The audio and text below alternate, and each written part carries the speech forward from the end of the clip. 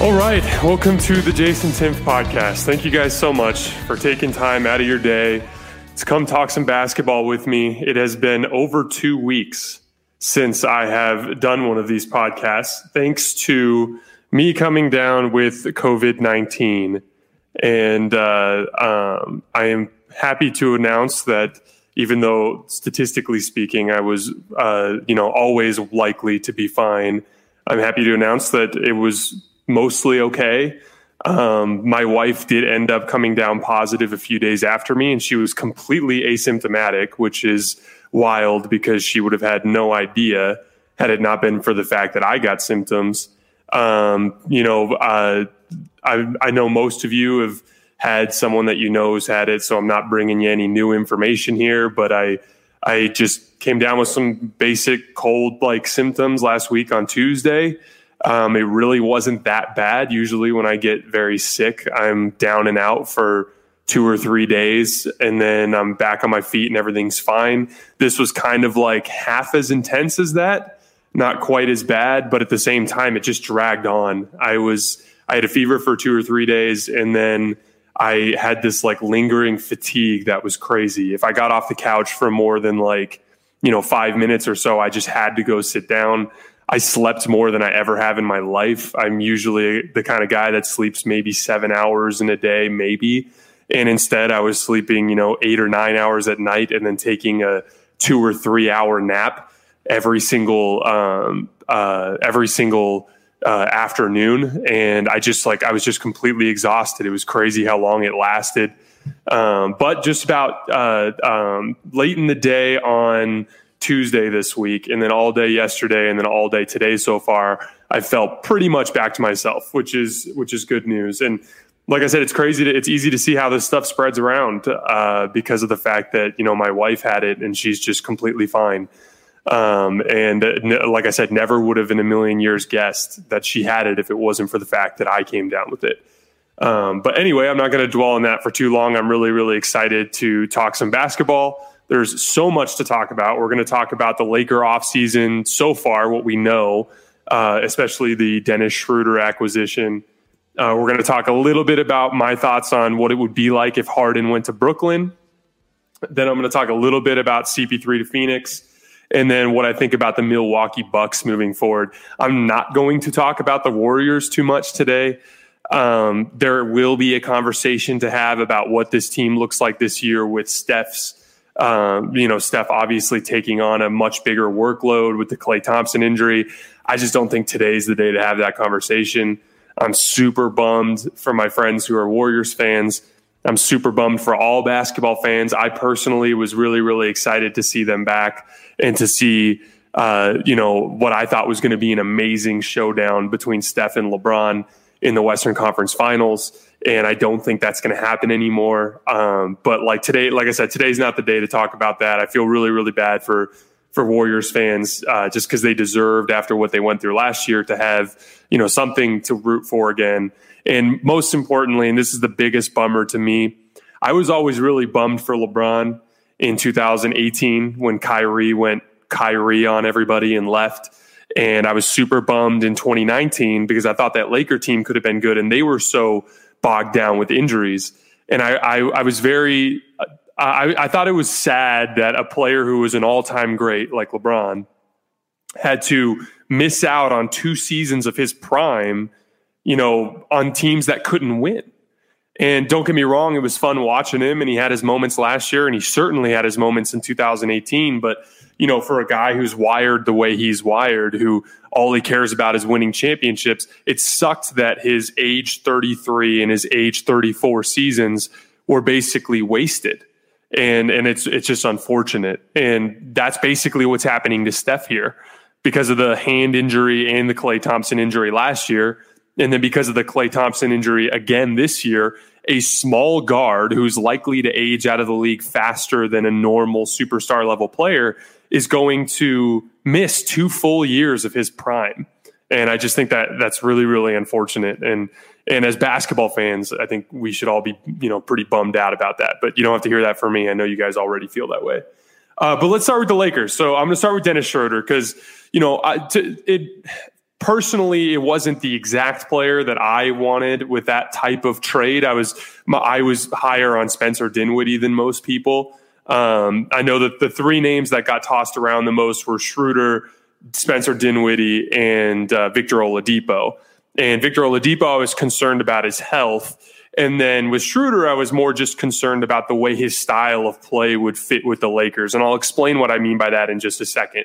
As a good thing, it didn't cost the Lakers anything. They lost that draft pick, which was a late first round draft pick, which if you follow anything that I believe about basketball, I don't believe that young players can really contribute to winning at this age. And I think that, whatever they get out of Schroeder is going to be 10 times greater than what they would get out of any player that was available at that point in the draft. So the draft pick wasn't really worth that much. And then Danny Green was way underperforming his contract. So from that standpoint, giving up Danny Green and the 28th overall pick, that was never ever going to be it's easy to win that trade, so to speak, because the Lakers weren't giving up much of value. That said, I preferred Dinwiddie just because of the way that the Lakers are structured. The Lakers are structured as a team that plays a lot of average to below average shooters. Now, they had games in the postseason where they shot really well, but if you had to actually describe the Lakers as a shooting team, you would describe them as like average to below average, like somewhere in that 15 to 20 group in the NBA. And then they always play two bigs, especially in the regular season. And even when they would go smaller in the postseason, they were playing Markieff Morris, who was basically a big anyway. So from that standpoint, they weren't a great spacing team. They made up for that spacing with their physicality, but they were never a great team for driving lanes. And Dennis Schroeder's game is predicated on driving to the basket with his speed. And that's not to say that he won't still have success with the Lakers, and I believe he will. But the reason why I personally was higher on Dinwiddie was because Dinwiddie is more of like a CJ McCollum-esque super skilled player who his expertise is operating in situations that there's not much space. And so that's why I personally preferred that move. That said, Schroeder's who they got, so let's talk about what that looks like. He's got great length at the guard position and athleticism. He's not super tall, but he's tall enough.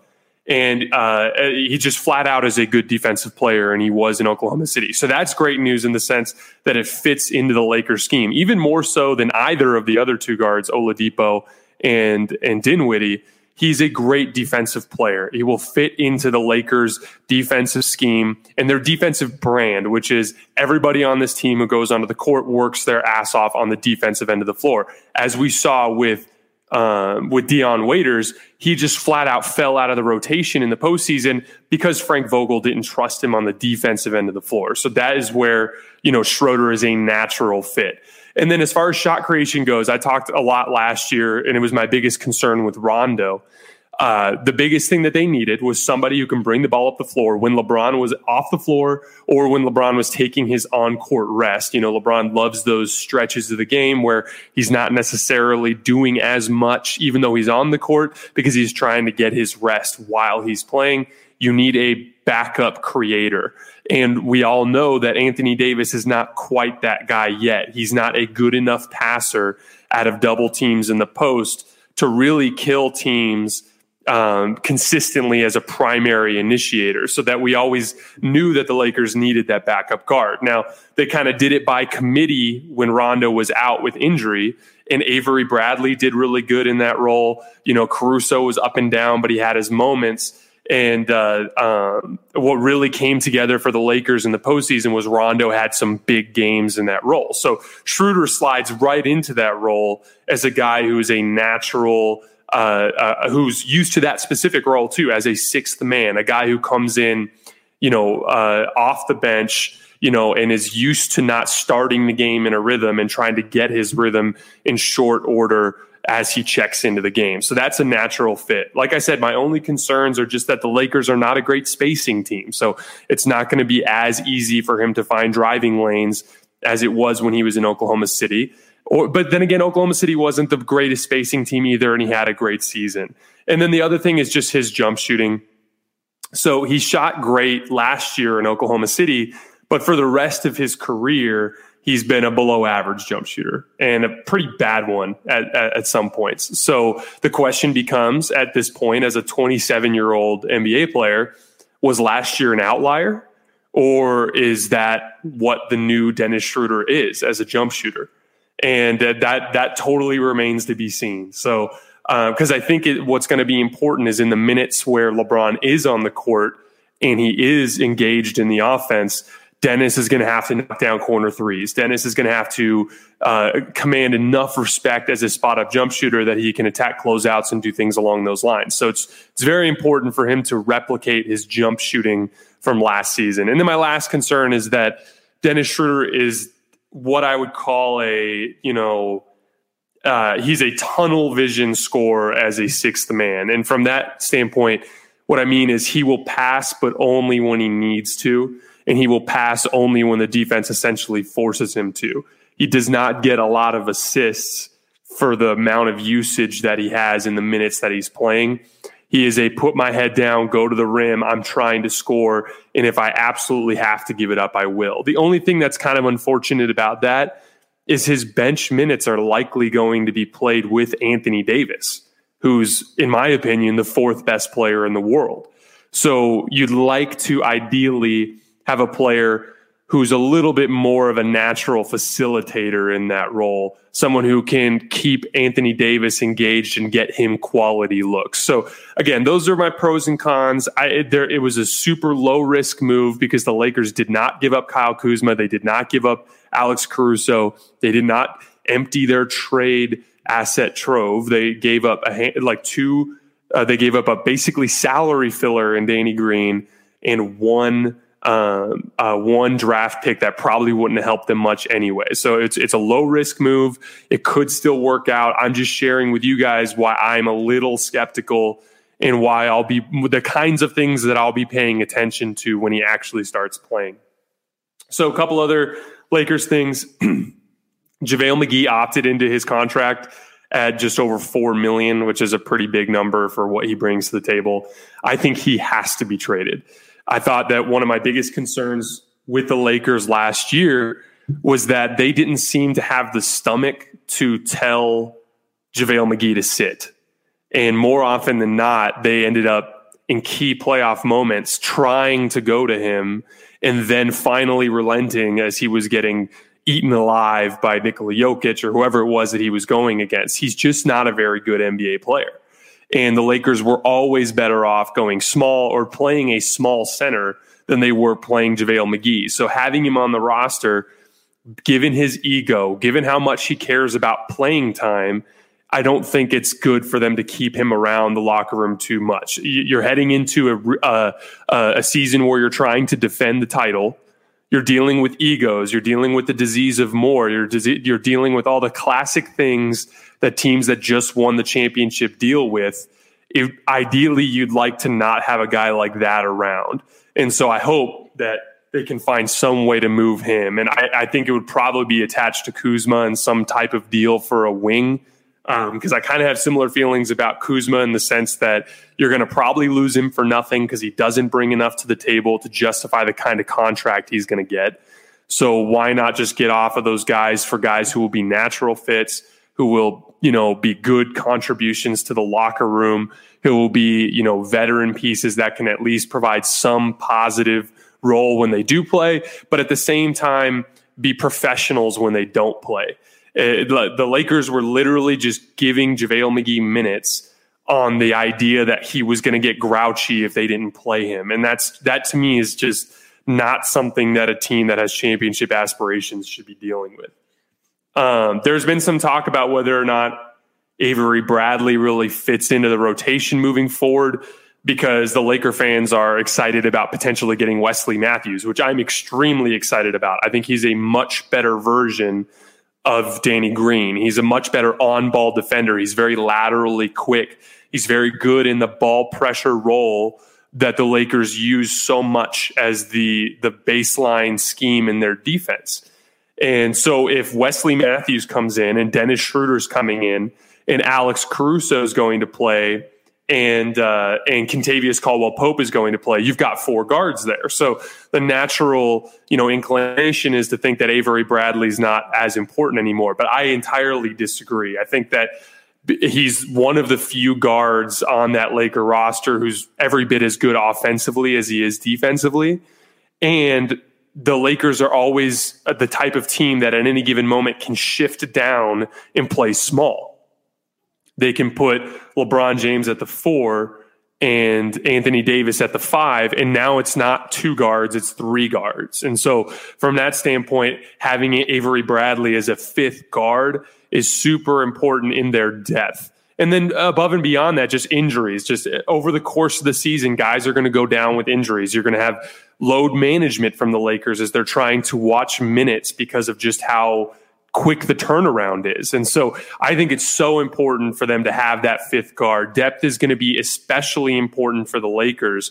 Yes, will their rotation shrink in the playoffs? Sure, but they're about to play 72 games in short order after just taking 2 months off from a championship run. So you're going to have guys like Kentavious Caldwell-Pope, when he has knee tendonitis, need to sit out for 3 or 4 games in a row.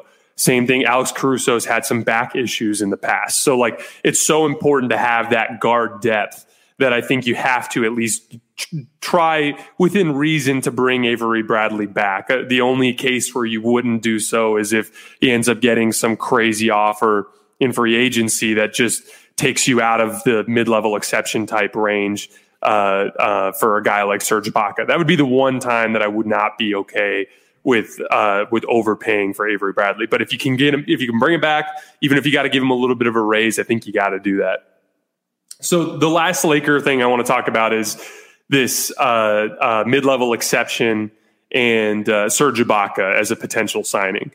So for those of you who don't understand the hard cap, and I only barely understand it, but when you have these exceptions, which are essentially loopholes in the CBA that allow you to sign a player going over the salary cap as long as you stay within certain parameters. And then there are a bunch of additional rules that come into play. And one of them is the hard cap. So if they use enough of their mid-level exception, if they cross a certain threshold, it triggers a hard cap, I think at like 132 million or 136 million, where you literally cannot sign anybody, even if it's a veteran minimum contract, which severely limits your flexibility later in the season when a situation like what happened last year with Markieff Morris, where a player comes down the pipeline who gets waived by another team and is available to join the Lakers on a veteran minimum contract, and he ends up playing a big role, plays huge postseason minutes, like closing lineups in the NBA Finals,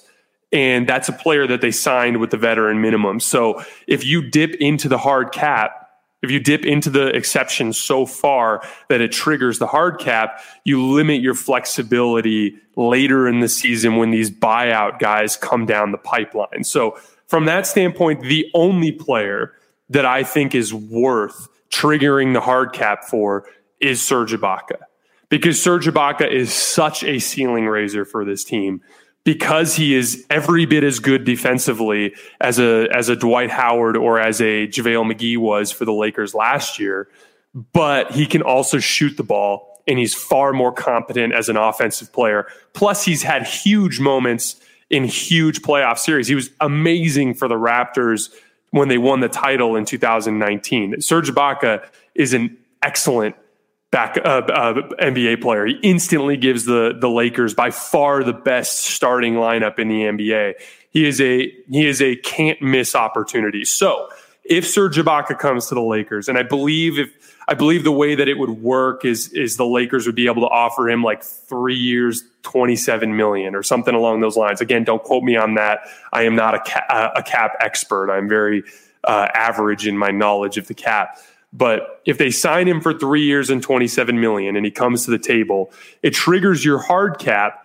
However, at that point, your depth concerns later on in the season, you're basically saying to yourself that you would rather have Serge Ibaka and what he brings to the table than whoever could potentially come down the pipeline in the future.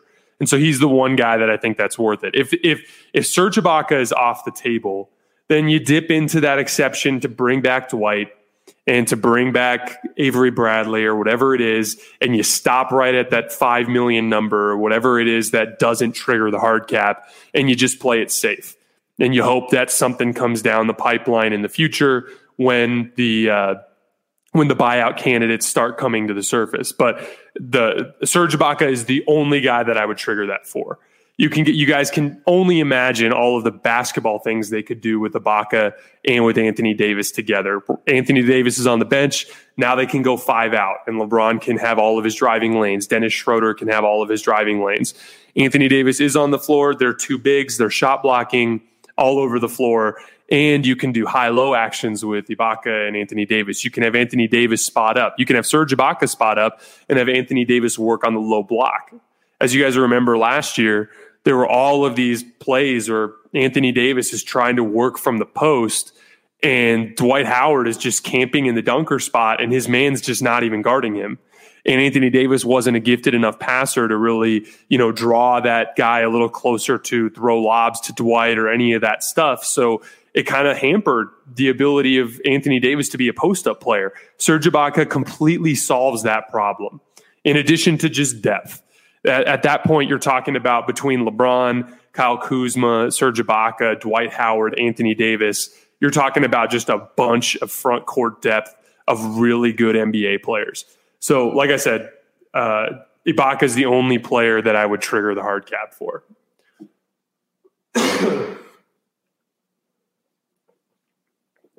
All right, let's move on to this potential James Harden to the Brooklyn Nets trade that has been discussed.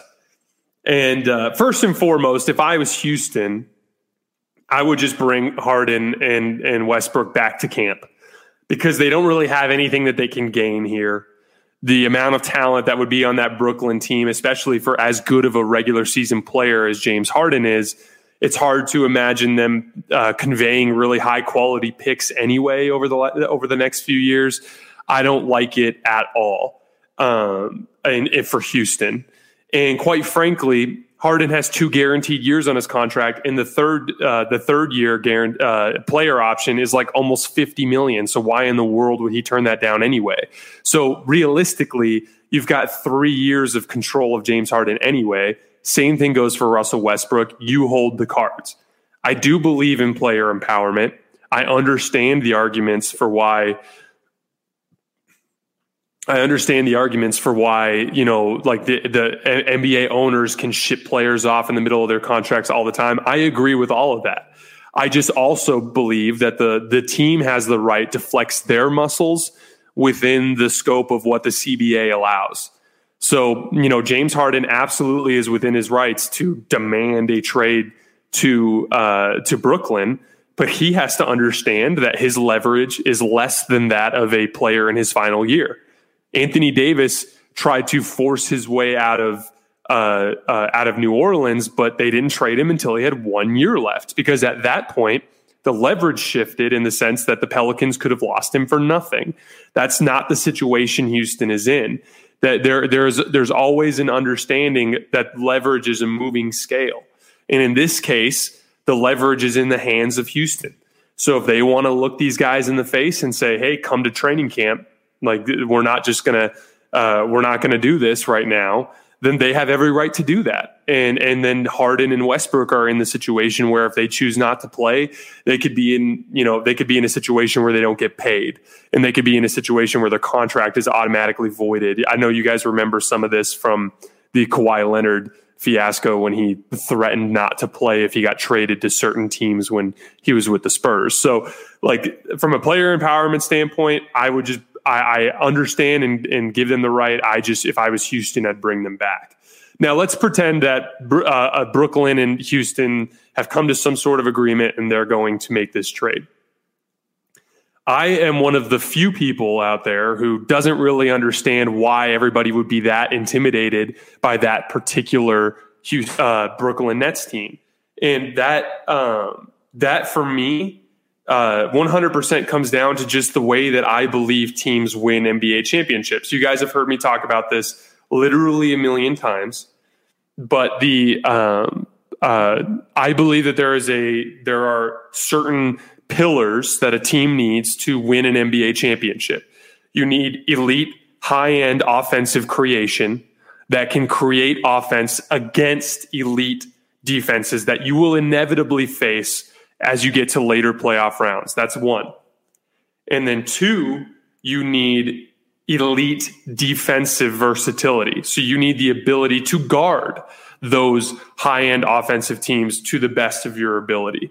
And then third and finally, you need, I talk about this all the time, you need an alpha, somebody that can go head-to-head with the other stars in the league, look them in the face, understand in their head that they can beat them, go toe-to-toe with them, and win that matchup in any given head-to-head matchup. A great example of that is Jimmy Butler versus Giannis Antetokounmpo.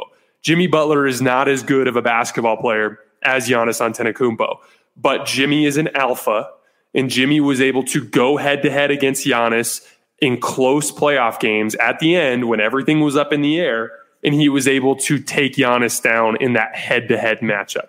So as long as you have those three bases covered, I believe you can win a championship. And when it comes to that Brooklyn Nets team, as currently constructed, they have two of those boxes checked really well. Kevin Durant and Kyrie Irving are two of the very best playoff elite offensive creators that we have in the game today. And they are two of the very best alphas. I have seen Kyrie Irving look Steph Curry in the face and be better than him in an NBA Finals playoff series. I have seen Kevin Durant look LeBron James in the face and be every bit as good as LeBron James in a playoff series, in an NBA Finals series. So from that standpoint, they already have the alphas and they already have the elite offensive creation. Harden is a redundancy in that regard. He's not even as much of an alpha as the other two. And then more offensive creation isn't what they need. Where they are coming up short in these matchups, right? In my head, as I'm envisioning a Brooklyn Nets run to the title, they're going to eventually run into Miami. They're going to run into Philadelphia. They're going to run into Milwaukee. All of these teams that can defend the hell out of the basketball. And if they don't have the ability to do that, they won't be able to outscore them over the course of a series because those teams also have elite offensive talent. Those teams have the things that they need to create enough offense that if they get into a rock fight with Brooklyn, they can win. But Brooklyn has absolutely nothing in the way of elite defensive versatility. Kevin Durant is an average defensive player who has never shown the ability to really take command of that end of the floor. He did it in 2017 with Golden State, but he was on a team that was already a top tier first or second best defensive team in the league, and he was sliding into a role. Now he's the best defensive player on his team. And now he has to set the tone on that end. And now the entire team is going to go as he goes. That's an entirely different role than what he was doing in 2017 in Golden State. And now you're bringing in James Harden, who is probably like one of the worst defensive superstars that we've seen in the history of the league. There was a little bit of a reputation repair that they did trying to say he was a good post-up defender, but his overall focus and effort on that end has never been there. And then Kyrie Irving, same thing. He had some moments in 2016 with the Cavs, but for the most part has been a bad defensive player. So in my opinion, the Nets are much better off letting James Harden go, let him be miserable in Houston, let Philly trade for him or something along those lines, and find a way to leverage your assets into versatile defensive players. Try to trade for PJ Tucker. Try to sign every conceivable wing that you can so that you can have Kevin Durant and Kyrie Irving focus on what they're best at, which is scoring the basketball and staring these other alphas in the face and potentially being better than them. That is the pathway to a Brooklyn Nets title, not foregoing all of your depth and flexibility for another star that is redundant, that doesn't bring anything different to the table that Kevin Durant and Kyrie Irving already bring to the table. So I think they're on the verge of potentially making a catastrophic mistake. Now, who knows? I've been wrong before. I'd be the first person to admit it if it ends up going a different direction. But and when I'm laying these scenarios out in my head, it seems far more likely that they'll have success if they follow a proven method of winning titles, which is find a way to defend, find a way to create shots against teams that defend, and have a guy that can look the other team's guy in the face and be better than him. That's the way you win. All right, moving on to this two quick ones, this CP3 to Phoenix and then the Milwaukee Bucks. So with CP3 and Phoenix, I love this trade, and I was really disappointed in Milwaukee for not going after CP3, especially given what they decided to give up for Jrue Holiday. Because like I said when I did my podcast a couple weeks ago of the top 10 players in the NBA, or top 15 players, I think Chris Paul is in that third or fourth tier of stars and is one of the best players in the league still. He's second team All-NBA this year. He's an automatic massive talent infusion into any roster. And he only has 2 years left on his contract. So there was no reason in the world to be scared of that contract and not be scared of a Jrue Holiday contract or any of these other contracts that are out there. At this point, he's 1 year away from being an expiring deal that can be flipped for cap space. And so Phoenix gets him. They give up Ricky Rubio, who would have been a redundancy next to CP3 anyway. They give up Kelly Oubre, which I like Kelly Oubre. He's a player that I hope ends up in LA. He's a great player, but with the rise of Cam Johnson as a 3-and-D player and with Mikal Bridges, they didn't need Kelly Oubre as much. And then they can build around DeAndre Ayton and Devin Booker too. So I think this automatically puts them right beneath the two LA teams. Now, given that Golden State has been essentially, we're going to talk about them in another day, but they've been essentially taken out of the mix here. I think CP3, Devin Booker, and DeAndre Ayton that's the third most talent in the Western Conference behind the two LA teams. So it's a no-brainer. You're automatically putting yourself right there in the mix. CP3 is an alpha that can go toe-to-toe with any of these stars. You've got lots of defensive versatility with Cam Johnson, Mikal Bridges, DeAndre Ayton, Chris Paul. Devin Booker is going to have to learn how to defend. That's the best part about this particular move is we're now finally going to get to see what Devin Booker looks like in a winning role on a winning team. We're going to get to see how much he can impact winning, on a night-to-night basis in the regular season and then again in the postseason. This is where we find out if Devin Booker is the 17th best player in the league or the 7th best player in the league. So that's the exciting part as a basketball fan, is getting to see what he can bring to the table. Last but not least, the Milwaukee Bucks.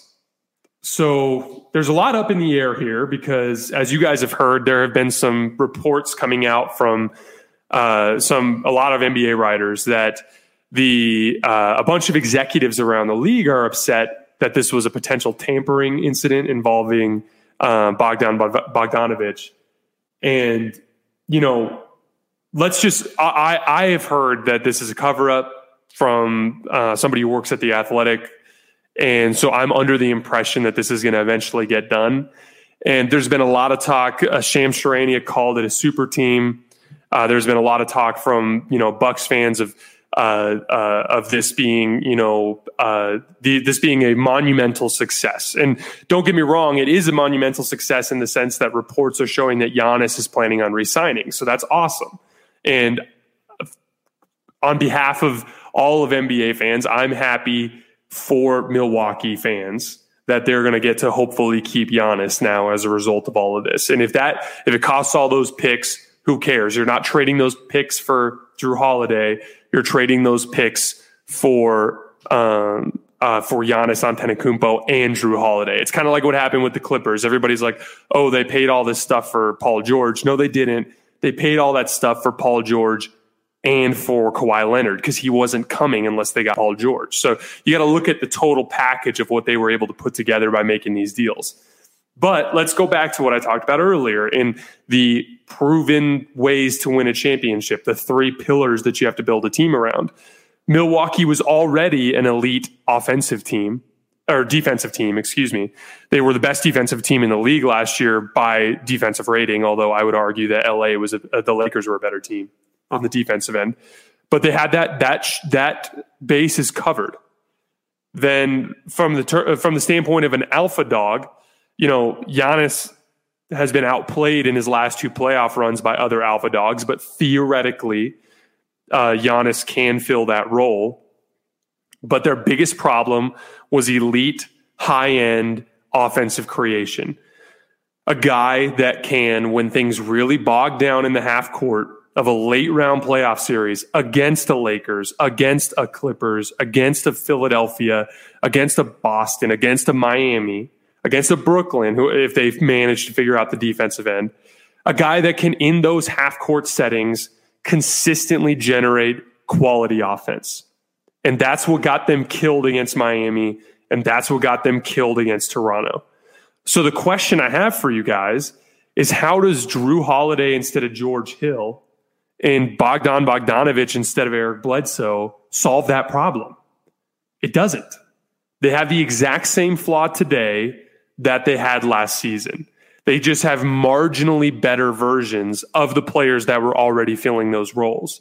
If anything, Eric Bledsoe wasn't as good of an offensive player as Bogdan, but he's a much better defensive player. So there's a give and take to all of this stuff. So my worry for Bucks fans is they're going to find themselves in the exact same situation in this next playoff run that they were in the previous two, even if this Bogdanović deal goes through. And that's why it was so much smarter for them just to give fewer assets for Chris Paul. You have the same issue with the long contract.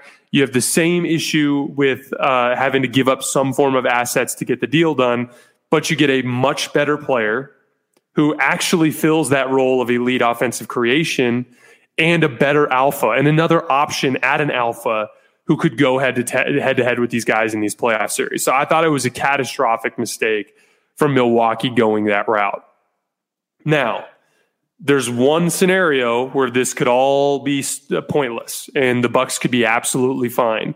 And that is the scenario where where Giannis Antetokounmpo finally takes that leap and becomes that guy. If Giannis Antetokounmpo becomes an elite high-end offensive creator, and if he becomes the alpha that can go head-to-head with a LeBron or with a Kawhi or with the Jimmy Butler or with the Ben Simmons or whoever it is and beat them, then that solves both of those problems, and all of a sudden Milwaukee becomes a bona fide contender. But my question is, when in NBA history have we seen that big of a leap in one summer, a shortened summer at that? Because not only was Giannis not that guy last year, he's not even close to that guy. In his last two playoff series that he's been eliminated, he averaged 23 points against Toronto and 22 points against Miami. That's not even like, look at Jason Tatum, who was considered a middle of the pack superstar in this playoff run. Even he was getting 26 points a game.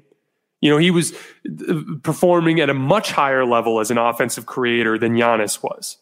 So my worry would be, how in the world is that going to change over the span of 3 months or whatever it's been since Giannis last played basketball? And how is that not just going to be the exact same problem in this next postseason run? So that's why I thought they should have gone after CP3. I thought it was a big mistake. Alrighty, that's all I have for today. So I have 2 other podcasts on the schedule as of right now. I have probably next week, Raj is going to come on, and we're going to do basically just a reaction to all of the Laker postseason moves, assuming at that point by the end of next week or so that that all of the dust will have settled on this offseason. And then I was supposed to last week on Thursday, but COVID got in the way. I was planning on doing a special little, just for fun, Star Wars pod with my buddy Jackson. I'm going to be working on rescheduling that with him probably early next week. But as usual, thank you guys so much for tuning in. The numbers that have come from these things have been amazing. And I'm so, shocked and honestly just thankful that you guys care enough to take time to listen. But enjoy the next couple of days. I'm sure we're going to have lots of news pop up. And like I said, until next time, thanks, guys.